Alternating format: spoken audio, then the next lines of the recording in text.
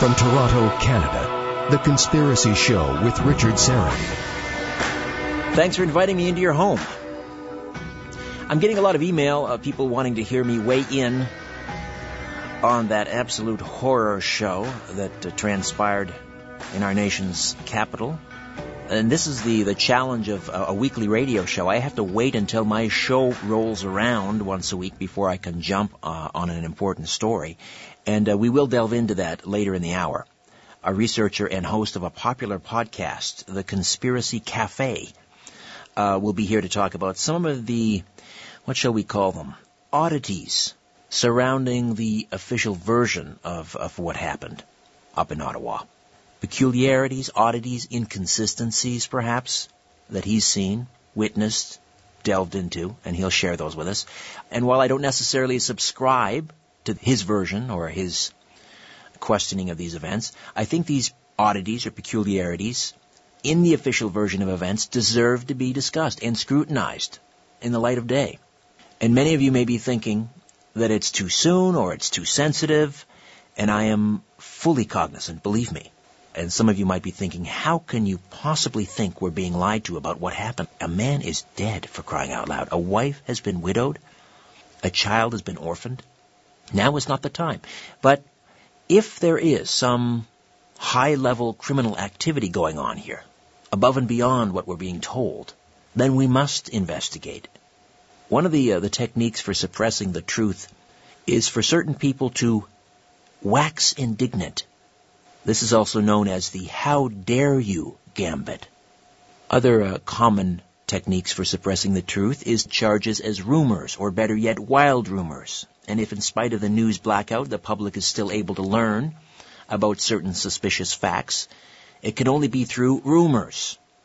If they tend to believe the rumors, it must be because they're simply paranoid or hysterical. Then there is knock down straw men. This is a common technique. You knock down a straw man. You deal only with the weakest aspects of the weakest charges. Even better, create your own straw man. Make up wild rumors or plant false stories and give them lead play when you appear to debunk all the charges real and fanciful alike. Or you call the skeptics names like conspiracy theorist, nutcase, ranter, kook, crackpot, and of course, rumor monger. And be sure, too, to use heavily loaded verbs and adjectives when characterizing their charges and defending the more reasonable government and its defenders. You must then carefully avoid fair and open debate with any of the people you have thus maligned. And for insurance, set up your own skeptics to shoot down. Again, there are a number of things that disturb me about the official version of events that transpired, and I want to put those under the microscope a little bit later. Here's the thing. Whenever someone suggests, for example, the Ottawa shooting may have been some sort of a false flag, I don't discount it out of hand, and here's why.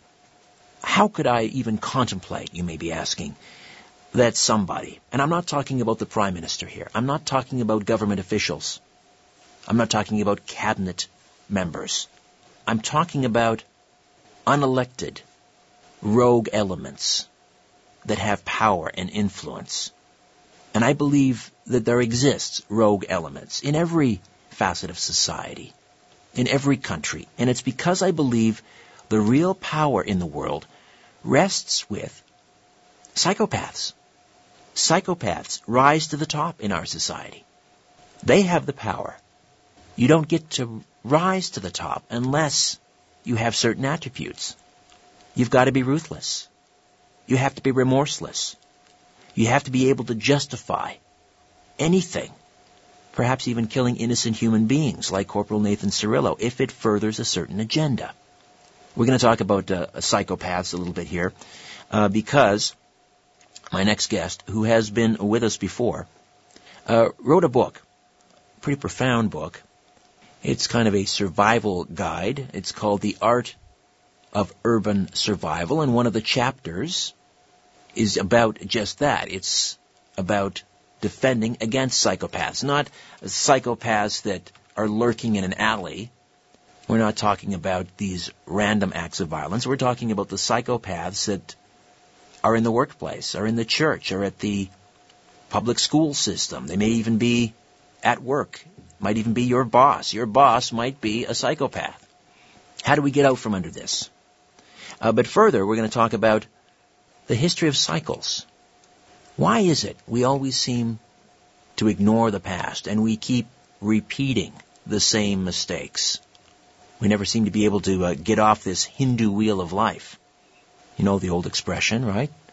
Those who ignore the lessons of the past are condemned to repeat them. However, there are certain groups that are very mindful of these cycles. They take advantage of them. They plan for them. Now it's time for us to plan for these cycles. Stefan Verstappen is a writer, world traveler, artist, martial arts expert, street youth counselor. He's lived and traveled throughout China and East Asia. And while in Asia, he studied Oriental art, culture, and Kung Fu. Stefan is a master of the Lohan School of Martial Arts and one of the few Westerners to have lived and studied Kung Fu in China. He's a member of the Canadian Society in China and also worked as chairperson for the City of Vaughan International Economic Development Committee in charge of facilitating the Twin Cities partnerships with cities in Japan and China, and he is the author of several books, including the aforementioned The Art of Urban Survival. His article, Historical Cycles, Are We Doomed to Repeat the Past? What to Expect and How to Prepare for the Next 10 Years, will be published in the fall edition of the Trends Journal, which of course is published by Gerald Celente, a noted futurist and trends analyst who has joined us on this program from time to time. Stefan Verstappen, welcome. How are you? I'm fine, Richard. Thanks for having me back on the show. So, cycles, and are we to measure then historical cycles in sort of 10-year intervals? Is that how we look at cycles in 10 years? Yeah, well, there's been many different theories on, historical cycles, and each theory has its own sort of timetable. And, for example, the oldest theory of historical cycles dates back to the Vedas, which is almost 6,000 years old. And they describe a four-stage cycle of history. And each stage in that cycle is 2,400 years long. Then coming a little bit more closer to the future, we have the Greek philosopher and historian Polybius, and he came up with also a four-stage cycle of history. And in his stage, the stages lasted 200 years, and all the way up through to modern times with the Strauss and Howe theory of historical cycles. And again, they use a four-stage pattern to describe these cycles. And they ascribe a time period of 20 years or 24 years to each stage in that cycle. So the time period, you know what? I toss it up. I think the time period is not etched in stone. I think it's a variable. I think it depends on the circumstances of the civilization in which you would apply this theory to. And so we see within our modern society, everything has speeded up incredibly fast. And even with human species, if we, go back only, 10,000 years, we went from, the Neolithic age of stone tools to, walking on the moon or not walking on the moon, depends on which theory you believe. But, nevertheless, we do have a flight. And, that in terms of history and geology and the cycles of history is extremely fast. So I think it's a mistake to assign that each cycle is going to last so many years and that each stage will last so many years. So I think it's variable, and I think what you should look for is the signs that are happening around us, the environment, what's going on with civilization, what's happening to our society, and by examining the real-time events of what is occurring now, I think that is a better determiner, a better indicator of what stage in the cycle we are at, and also will help to show how quickly this cycle is moving. Well, it suggests then, Stefan, that these cycles suggest that the world is not some orderless. We're not in. Things don't just unfold accidentally. There is an order to the universe with these cycles, and the question then is, what influences these cycles? Is it, for example, as perhaps the Babylonians, the ancient Babylonians believed, that the sun and the stars and heavenly bodies influence these cycles? What is your theory? What causes or what influences these cycles, however long they may be? Yeah, I'm going to jump to the end of the article and say that what I believe is that these cycles are natural. I do believe that. I believe that for every phenomenon that we see in nature, and just like your previous guest with his mind-reading abilities, but he bases it on basic science and observation. And I believe the same holds true for the cycles of history. It is based on a natural cycle. And the fact that almost every theory on historical cycles sort of shows a four-stage progression from, spring to summer to autumn to fall, and, a similar progression in the attributes of each stage from, a new beginning, a golden age, an age of reaping the rewards of your civilization, and then an age of decline and death. And of course, this is the four seasons. So if we look at, civilization as a living entity, and all of us, all the individuals, we are organisms with cells, individual cells that comprise this vast organism, then I think what we are seeing is, birth, maturity, old age, and death. And so the cycles do repeat, and they follow a natural pattern. All right, we'll take a time out. When we come back, we'll find out from Stefan Verstappen what stage of life we are as a civilization. Are we in the infancy stage? Some might look around and say we are pretty infantile. Or are we simply stubborn adolescents? Well, there's an argument that can be made for that too. Or are we in the fourth quarter, the final 2-minute warning? Back with more of The Conspiracy Show. Stay with us. Different views make great conversation. This is The Conspiracy Show with Richard Serrett. Welcome back. Stefan Verstappen is with us. He is the author of a number of books, including The Art of Urban Survival, and he has an article that's going to appear in the fall edition of the Trends Journal, which is published by Gerald Celente. And the article is entitled Historical Cycles. Are we doomed to repeat the past? What to expect and how to prepare for the next 10 years? And Kevin, I was asking you about what stage we're in. Let's assume, for example, that civilization is like an organism, like a human being, for example, that goes through infancy, the toddler stage, adolescence, on into adulthood, and finally old age. Where are we, in your estimation? Well, I think, a few people can deny that things aren't looking good right now. I look around me and I see the increased preparations by governments all over the world to suppress what is obviously going to be sort of civil unrest. And I wondered why they are doing that. I mean, why is there this, sudden militarization of the police, not just in America, but Canada as well, and it looks like it's going to be increased now as a result of the Ottawa shootings, but also in Europe and the world over. And I thought, well, do they know something we don't know? What are they preparing for? Because the preparations they are making are obviously to suppress a civil disobedience or an uprising. Everything is focused on riot control and heavy police enforcement. So what are they expecting? What are they preparing for? I thought things were good.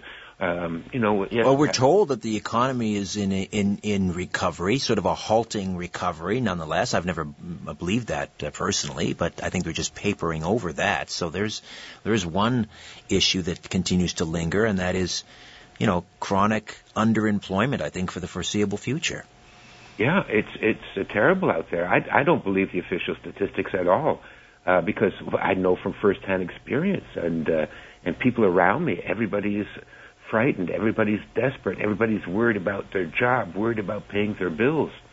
And so, I've seen this before. Now, where have I seen this before? Well, I've seen this in studying history. And when you see these conditions start to arise in any history book, covering any, from the Romans to the Chinese to the Japanese, when it gets to this part in the story, it's on the bad turn. It's at the end of its cycle. It's at the end of the good days. And what happens is we enter into what's called a period of chaos. And this is the collapse of the previous dynasty.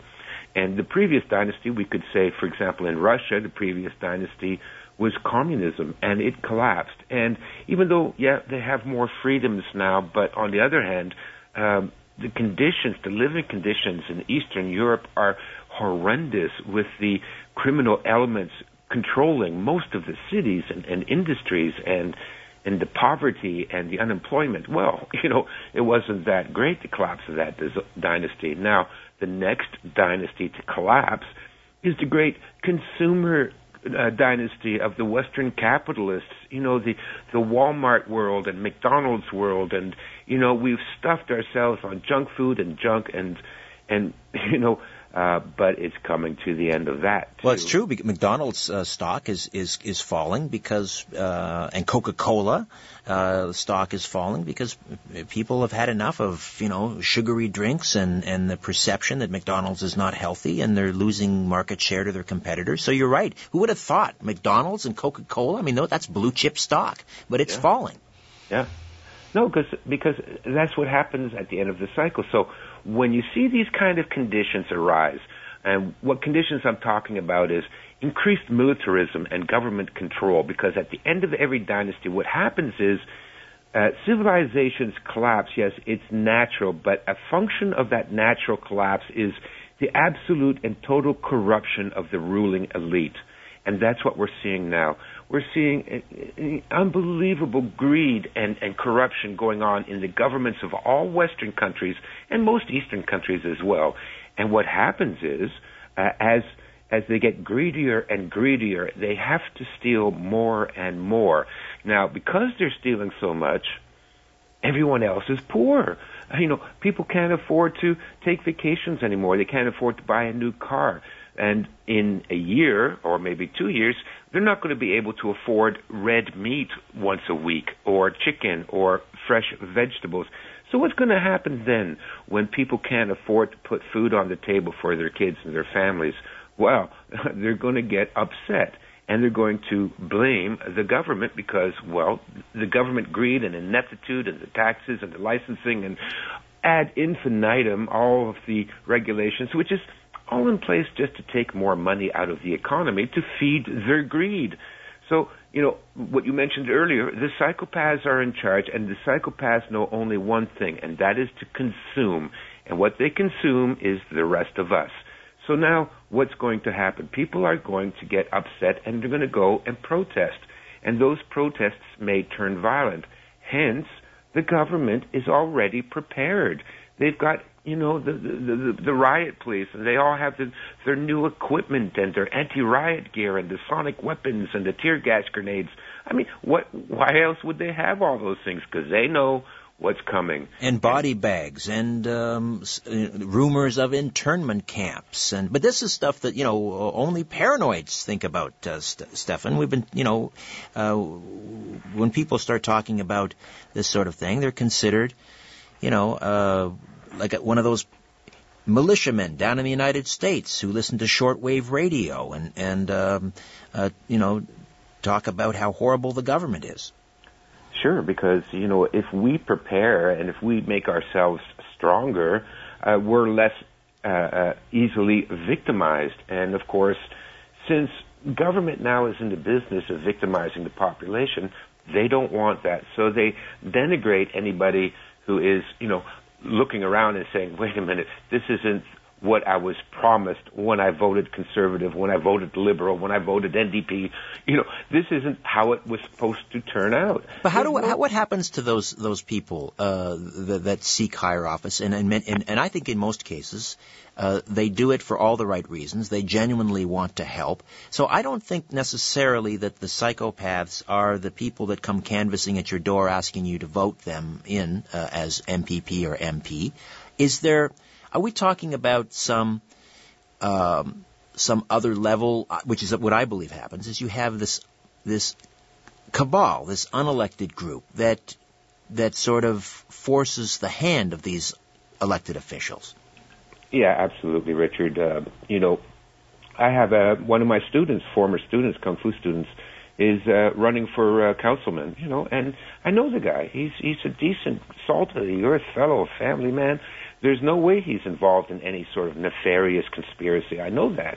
And I believe that the same is true for probably most of the MPs and MPPs, that do come to your door. But, what happens is they are a part of a system that is controlled, and they're probably not aware of it either. And, in order to function, the big decisions aren't left up to them anyways. The big decisions are made somewhere else.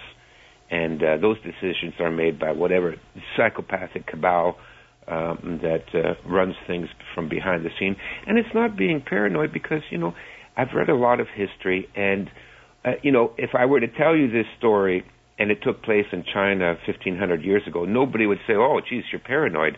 No, because you see the historical record. There is, ample evidence that these psychopaths had schemed to take over the empire and rob it blind, of course. But we think that it doesn't happen to us, and we think it doesn't happen now. But that's where history, again, proves us wrong. It happens, and it can happen to us, and it can happen now. And you're saying that we are on the cusp or the precipice where it's going to happen again, which is we're talking about the collapse of an empire. In this case, we're talking about consumerism.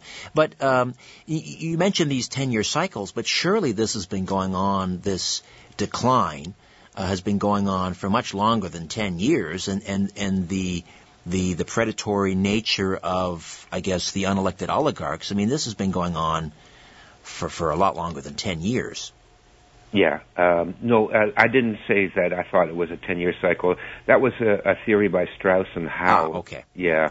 Like I said, I think it's flexible. And also, I want to, because we're almost out of time, and I want to end on a positive note and say that I think this is a natural part that civilizations go through. And what happens is we go through sort of a period of chaos, but it's not the end of the world, and it's not the end of our civilization. It's the end of that paradigm. And we'll go through a period of turmoil, like all civilizations have gone through, and most of them, with a few exceptions like the Maya and the Aztec, but most of these civilizations, like the French and the English and the Germans and the Japanese and the Chinese, they come out of this period and they build a better dynasty. The next one, if we can get through the next 5 to 10 years, and look out for each other, get some preps in the house, some extra food and supplies, learn how to do with less, and 10 years from now, we're going to see a better world. I certainly hope you're right, Stefan. I mean, but it seems to me that now the stakes are much higher. We're not talking about, let's say, for example, the fall of the Roman Empire, where, as mighty as they were, let's face it, the weapons at their disposal were, basically slingshots by today's standard, right. Or the fall of the Visigoths, or the Mongol hordes, or name your empire. Now, when this house of cards comes a-tumbling down, it's going to take a lot more people with it. I'm not so sure. No? I'm trying to stay positive, Richard. I want to think, because we have one wild card that none of the other civilizations had, and that is mass communication. Your radio show, the internet, and and podcasts and television, we are able to disseminate ideas at instantaneous speed and reach more people than at any other time in history. And I think this could be a very decisive factor. I think, with your efforts and the efforts of your guests and myself, and to get people to become more aware of where we are at and to make preparations to, survive this and to work together. We gotta, be careful, and we'll get through this. And I think, ultimately, the change has to come from our own thinking and our own mentality and our own spirituality. We have to, as a species, say enough of this, enough of the war and the chemical and the greed, and we have to say we're not going to support that, and we're not going to condone it with our silence. So, speak out, make preparations, be strong, and I think we might have a chance of reducing, the death toll of, the coming turmoil. And just in the minute remains here before we move on to other things, and you're going to join us for our second half here as we discuss the horror show that was the Ottawa shootings earlier in the week. How do we prepare? How does an individual prepare for this rough ride ahead? Well, it's anything you would do for emergency preparedness will get you through the same turmoil. The turmoil is just basically one big disaster. So extra food, extra medications, extra batteries, flashlights, candles, alternative sources for heating, and then the skills. Take a first aid course, learn some gardening skills, learn some bartering skills, and then get your people together. We have to form communities. We have to rely on each other. We are, the tactic of the psychopaths in charge is to divide us. We got the, men against women, race against race, religion against religion. No, this divides us. We need to seek each other out and support each other, regardless of race, religion, or sex. These are minor differences. We're all humans, and we have a common enemy, and that common enemy is greed and corruption, and we need to unite. Well, your book, The Art of Urban Survival, what do you recommend? Do you stay put in the city where there is some infrastructure, at least for now, there is community, or do you hightail it for the rural areas and try to make it out there? I don't think you have the option. A lot of people think, well, we'll go to the country, we'll live in the forest. No, that's not going to happen. Most people don't survive that, and I can, we don't have time, but I can give you a dozen examples from history where people have tried that. It doesn't work. Look, this is it here. We have to make our stand where we live, and most of us live in the city, and that's why I wrote the book. It's to give you the tools and the information that you can handle and deal and survive any kind of disaster that will happen to you while you live in the city. But this is our home now. There's nowhere to run to. We got to make it where we live. The Art of Urban Survival, and his upcoming article in the fall edition of the Trends Journal, Historical Cycles. Are we doomed to repeat the past? What to expect and how to prepare for the next 10 years. Stefan Verstappen sticks around and will be joined by the host of the podcast, The Conspiracy Cafe, George Freund, as we discuss the Ottawa shooting oddities. Listener discretion advised. Back with more of The Conspiracy Show. My name is Richard Serrett. Shaking the world and seeing what falls. This is The Conspiracy Show with Richard Serrett. Welcome back. I received this in my inbox this morning, my email inbox. Subject line, it's up to you. Richard, you're about all that stands in the way of a total and complete police state takeover of Canada. I was given airtime on Genesis Network's The Power Hour to plead the case and introduce the prospect that this, meaning the Ottawa shooting, was a strategy of tension operation. There are many holes in the story. There's a lack of blood at the memorial. There's a lack of interest in the bystanders in the background. They aren't even looking at the scene unfolding. They are definitely not taking cover after a man was just shot. The fact the guy runs hundreds of yards over open ground with a rifle in front of the most heavily defended piece of real estate in Canada defies any common sense. There are supposed to be armed guards outside 24/7. Joyce Riley, talk show host, stated on her show yesterday the shooter had a parliamentary pass. There were also warnings issued days before to all the legislatures of an impending attack. I can't read the next line. Anyway, the gentleman who sent me this goes on in considerable detail to talk about these inconsistencies, and what's wrong with the official version of this story. Again, talking about the horrible shootings up in Ottawa on Wednesday and the death, I do believe, that Corporal Nathan Cirillo was shot and killed. Who is this Michael Zahaf-Bibeau? Well, we'll delve into that perhaps a little bit as well. But joining us on the Conspiracy Show is the host of the popular alternative news podcast, The Conspiracy Cafe. George Freund is a longtime researcher investigating conspiracies, history, and intelligence agencies. George, welcome. How are you? Oh, very good. Thank you, Richard. And we've kept our previous guest, Stefan Verstappen, on the program, who is the author of The Art of Urban Survival. Stefan George. Oh, a good man. He made some good points. My grandfather's generation went through that stuff before in the 30s and the wars, and the biggest mistake they made is they said or felt that their generation would never face that. It would never happen to them, and they learned very quickly that that was a serious error in judgment. It can happen to you. And, yeah, it can. It's nice to meet you too, George. Ditto. And Stefan, feel free to jump in at any point and join the conversation. George, we don't have a lot of time. Let me cut to the quick. So, based on your analysis of the what you have witnessed in the media and from other accounts, you believe that the incident, this shooting up in Ottawa, was some sort of a false flag event. Is that correct? The pictures that the media has put out don't match the story they're telling.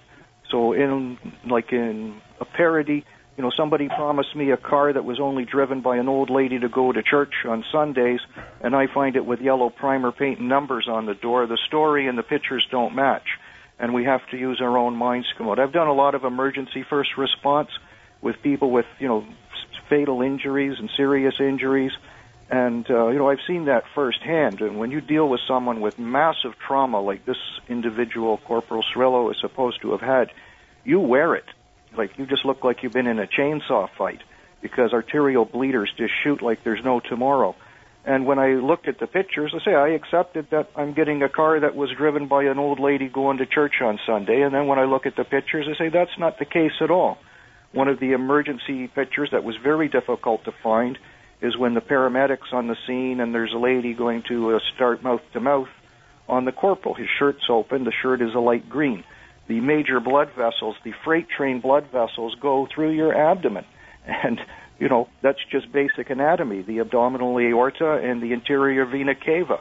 Those are the major highways of taking blood through your body. You have a .30 caliber Winchester bullet fired at close point-blank range, hitting a target. The hydrostatic shock that's going to come from that velocity of a round is just going to rip you apart. And there's going to be splatter all over the place. And that's just not there. The guy's shirt's clean. There's no blood on his skin. He should be bleeding from the mouth. And the other bizarre thing is the paramedics are there with all the high-tech equipment, and they're still doing basic first aid like the first responder. Wait a minute. The man's heart stopped beating. Let's get the airway in. We've got to get the paddles out to give him the shock. The box is on the ground in front of them, and they're not doing anything with it.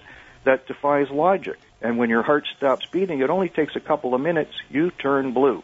He's the same color, has the same skin color as the people that are working on him.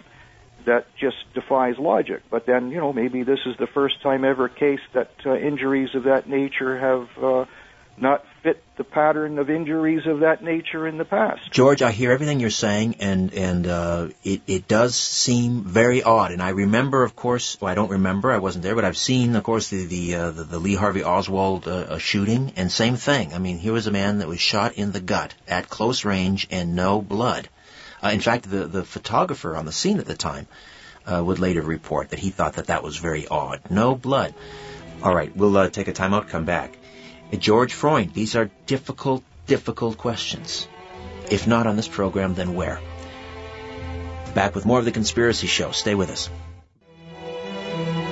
Don't be afraid of the dark. The Conspiracy Show with Richard Serrett. George Freund is with us, independent researcher and the host of the podcast Conspiracy Cafe. When we have members of the armed forces, police, that are apparently, gunned down in cold blood. And in this case, we have a young man hailed as a hero who has left a wife widowed and a son orphaned, who hasn't even been laid in the ground yet, laid to rest. George, you must be catching a lot of heat for even asking these questions. No, actually, I'm encouraged, because I'm the only one who will ask those questions. And so the support basis that follows me is like a little rising tsunami. Because what we experienced in Ottawa, against what corporate and mainstream media say, is we witnessed a coup d'etat to remove the power of controlling the state by the people. On the day, miraculously, that we're introducing our anti-terror bill, something that hasn't happened since 1867 happened. How does it happen? I used to work for the company that did diplomatic security for the United States before the RCMP took it over. There's no guards in front of Parliament. That's like telling me, there's no defensemen on the ice at the Stanley Cup game. It's tied. Granted, that's odd. I'll tell you a little story. A friend of mine was telling me over lunch the other day that he and his wife were on Parliament Hill during Thanksgiving weekend, and the place, he said, quote, unquote, was crawling with police. Crawling with police. That was on a weekend of Thanksgiving. And granted, that was before, I believe that was before the death of Patrice Vincent in Quebec, another soldier killed, and the country went supposedly into high alert. Correct, because even days before the first incident, the legislators in Victoria, British Columbia, have reported to CBC that they were given specific information to be on guard for an attack on Parliament. Not just a general caution or warning, but specific information, and they were prepared. So this obviously came from the RCMP and probably from Ottawa and CSIS. Well, why didn't you lock your own barn door? And what do you find odd about? Well, obviously there's much to be found odd about the shooter, Bibeau, and we're finding out, of course, that his mother was Susan was worked for the Immigration and Refugee Board of Canada. We know that the father was fighting Gaddafi in Libya. What else do we know? What do we know about the actions of this Michael? Well, he was under observation for getting a passport, and they wouldn't give him one. So he was being investigated by federal authorities, maybe not to the point of the other chap who ran over the warrant officer in Quebec. He was actually arrested, held in custody, and released, and had his passport seized, and was on the list that the commissioner and the CSIS director were extolling in Parliament. But, of course, with 60,000 policemen in Canada at the RCMP level, they didn't have the time or resources to follow any of these individuals. They just need more power. And you're saying that obviously in a facetious manner. Oh, exactly. Right. It's hard to believe. And because he's in Quebec, you have the resources of 5,000 to 6,000 Quebec police force personnel behind you as well to keep tabs on this guy. That is just scandalous. Why there's no one asking for the commissioner's resignation? If I was the prime minister, I'd say, this is your last day working here. I want your resignation by the end of the day. This is, men are shooting through my door, and I have to hide in a closet, and you're supposed to protect me. So again, spell it out for us, George. You believe that this was an operation designed, in other words, this shooter was allowed to get into the Parliament, was allowed to murder this the Corporal Nathan Cirillo, storm Parliament, create the pretext for the passage of this anti-terror legislation. Is that it? Correct. That's one of the oldest tricks in the book, as Maxwell Smart used to say. It's called the strategy of tension. Operation Gladio was a NATO sign-on by countries all over the NATO empire to use things like this. In Belgium, they sent 3 men with shotguns into a supermarket and blew 14 people to death. At the Oktoberfest bombing in Germany, they planted a bomb at an amusement park at the gate and blew people up.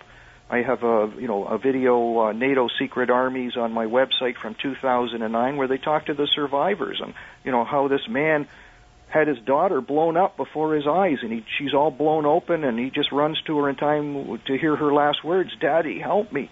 And his own government did this. Italy suffered the worst, the last being the Bologna train station bombing. 82 killed, over 200 injured.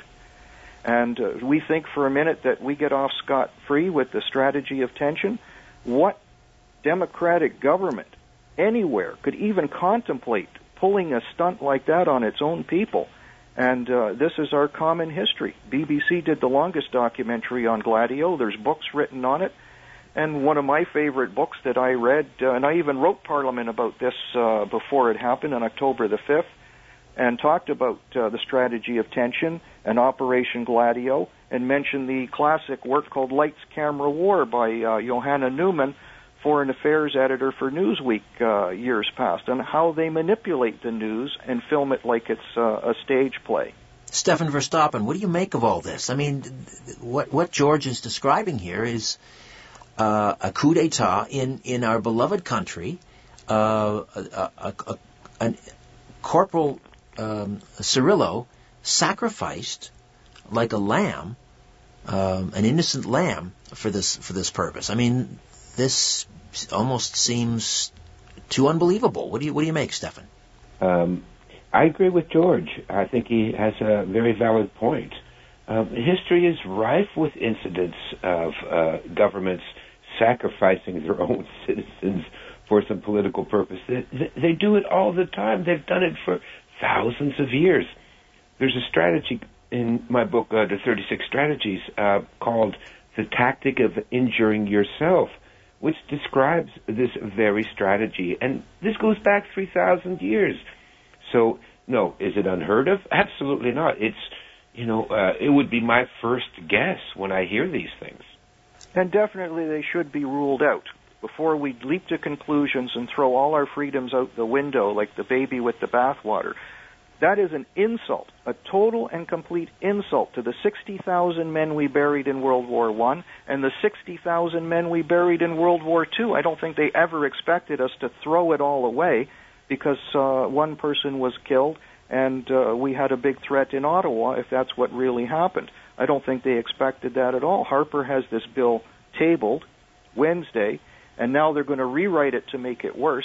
And one of the, they want to make it even far worse than what it was originally intended to, have some new concept in law I've never heard of before called threat diminishment, which isn't described, but what's that? Are we going to have like death squads to go around and make people disappear? They had these people under radar. They were allowed to get loose and do their dirty work. This guy, Bebeau, he's supposed to have crossed the U.S. border with a criminal record, including narcotics convictions, without a passport 4 times. Like, come on, it's a post-9/11 world. A Toronto businessman couldn't get across the border because he was mentioned as a teenager, 20 years ago in a police report about somebody smoking dope. What do you make of the video? The RCMP have examined this video where we see Michael Sahaf-Bibeau posing with the rifle, with the blue and white scarf around his neck. What do you make of that? Well, the only thing I heard from a blogger that one of my fans just sent me before the show was they're concerned with the reflection, like the pictures taken behind glass. Yes, there is kind of a reflection on the right-hand side, yes. And they feel very uncomfortable that it's, it looks like from what I'm looking at it right now that it's on a TV screen or a video monitor, and that we're getting the reflection of the glass from the monitor. One of the other big things is ISIS said they had these guys posted on their website. And my big comment, what kind of power do you need? You need a 12-year-old with a laptop to find the ISIS guys on their website and say, yeah, that's him, that's him, that's him. You don't need any more power. You just have to do something. And it's child's play to track these people down and get the information.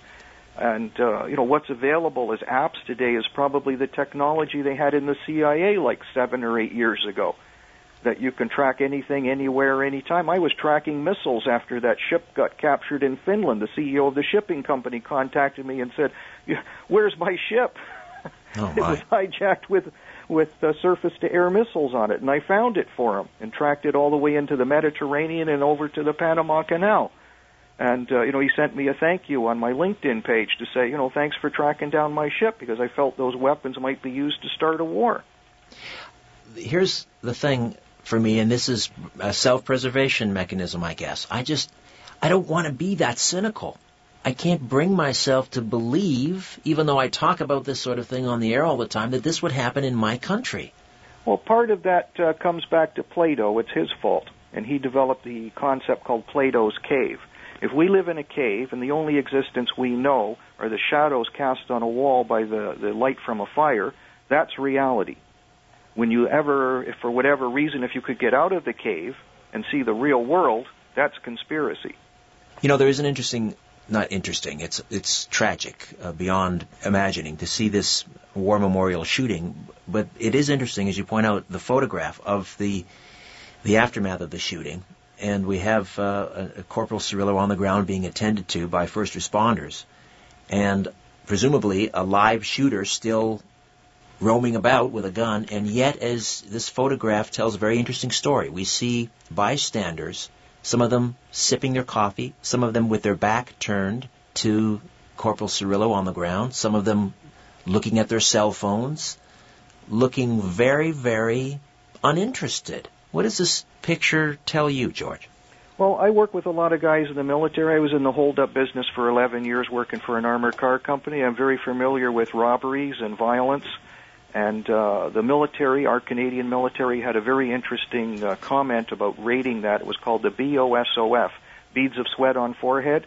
And because when you're in a real situation, there's nothing you can do to stop it. In fact, there's a lot of other things you can't stop either, and that's controlling your bodily movements. And there's nothing there. So when we got into tight situations, or if there was a shot fired or a threat, we might say, BOSOF 5 or 6, depending on how bad the threat was and what we had to do. But everybody's just standing there completely nonchalant, and they could care less. Not even looking. They're not even looking. You ever been at a traffic accident? Everybody slows down to look. So what do these people think is going on then, that are gathered around the cenotaph with their backs turned to the scene or sipping their coffee? What do they think is happening? Well, a young lady I know who's not into conspiracies at all, but is a filmmaker in Toronto, just put it off as, you could say, the director says cut and you're waiting for take two. Completely unsolicited. I was flabbergasted that she came up with, going, wow, you're pretty and you got a brain and you think independently. Wow, I wish I was 20 years younger. And that's not the only photo. One of the other ones is supposed to have come out. It's from a parliamentary assistant by the name of Julia May. She posts pictures online from 9:30 a.m. outside of the camera view where the shooter was running, where the House of Commons was ringed in with police cars. She swore at them, like she just calls them an S-load of police cars. She's never seen anything like it. And her window overlooks Parliament from across the street. And she posted the pictures, and she even puts up, by the way, just remember, I have no suicidal thoughts or tendencies, so if something happens to me, they took me out.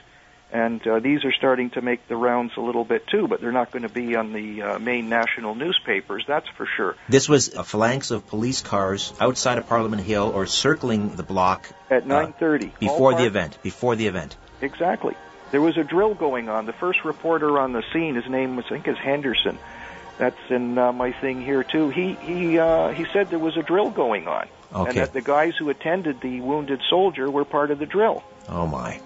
Well, I still maintain that Corporal Nathan Cirillo, who will be laid to rest in a day, is no more. And there is a widow and an orphan, and I don't know what to make of that or how to piece this together, but I appreciate your time, George. George Freund. You?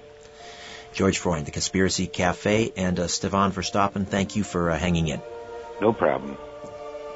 Tim Spreen, thank you. Albert the Intern, back next week. Joel Skousen, and we'll talk about UFOs and nukes. Bye for now.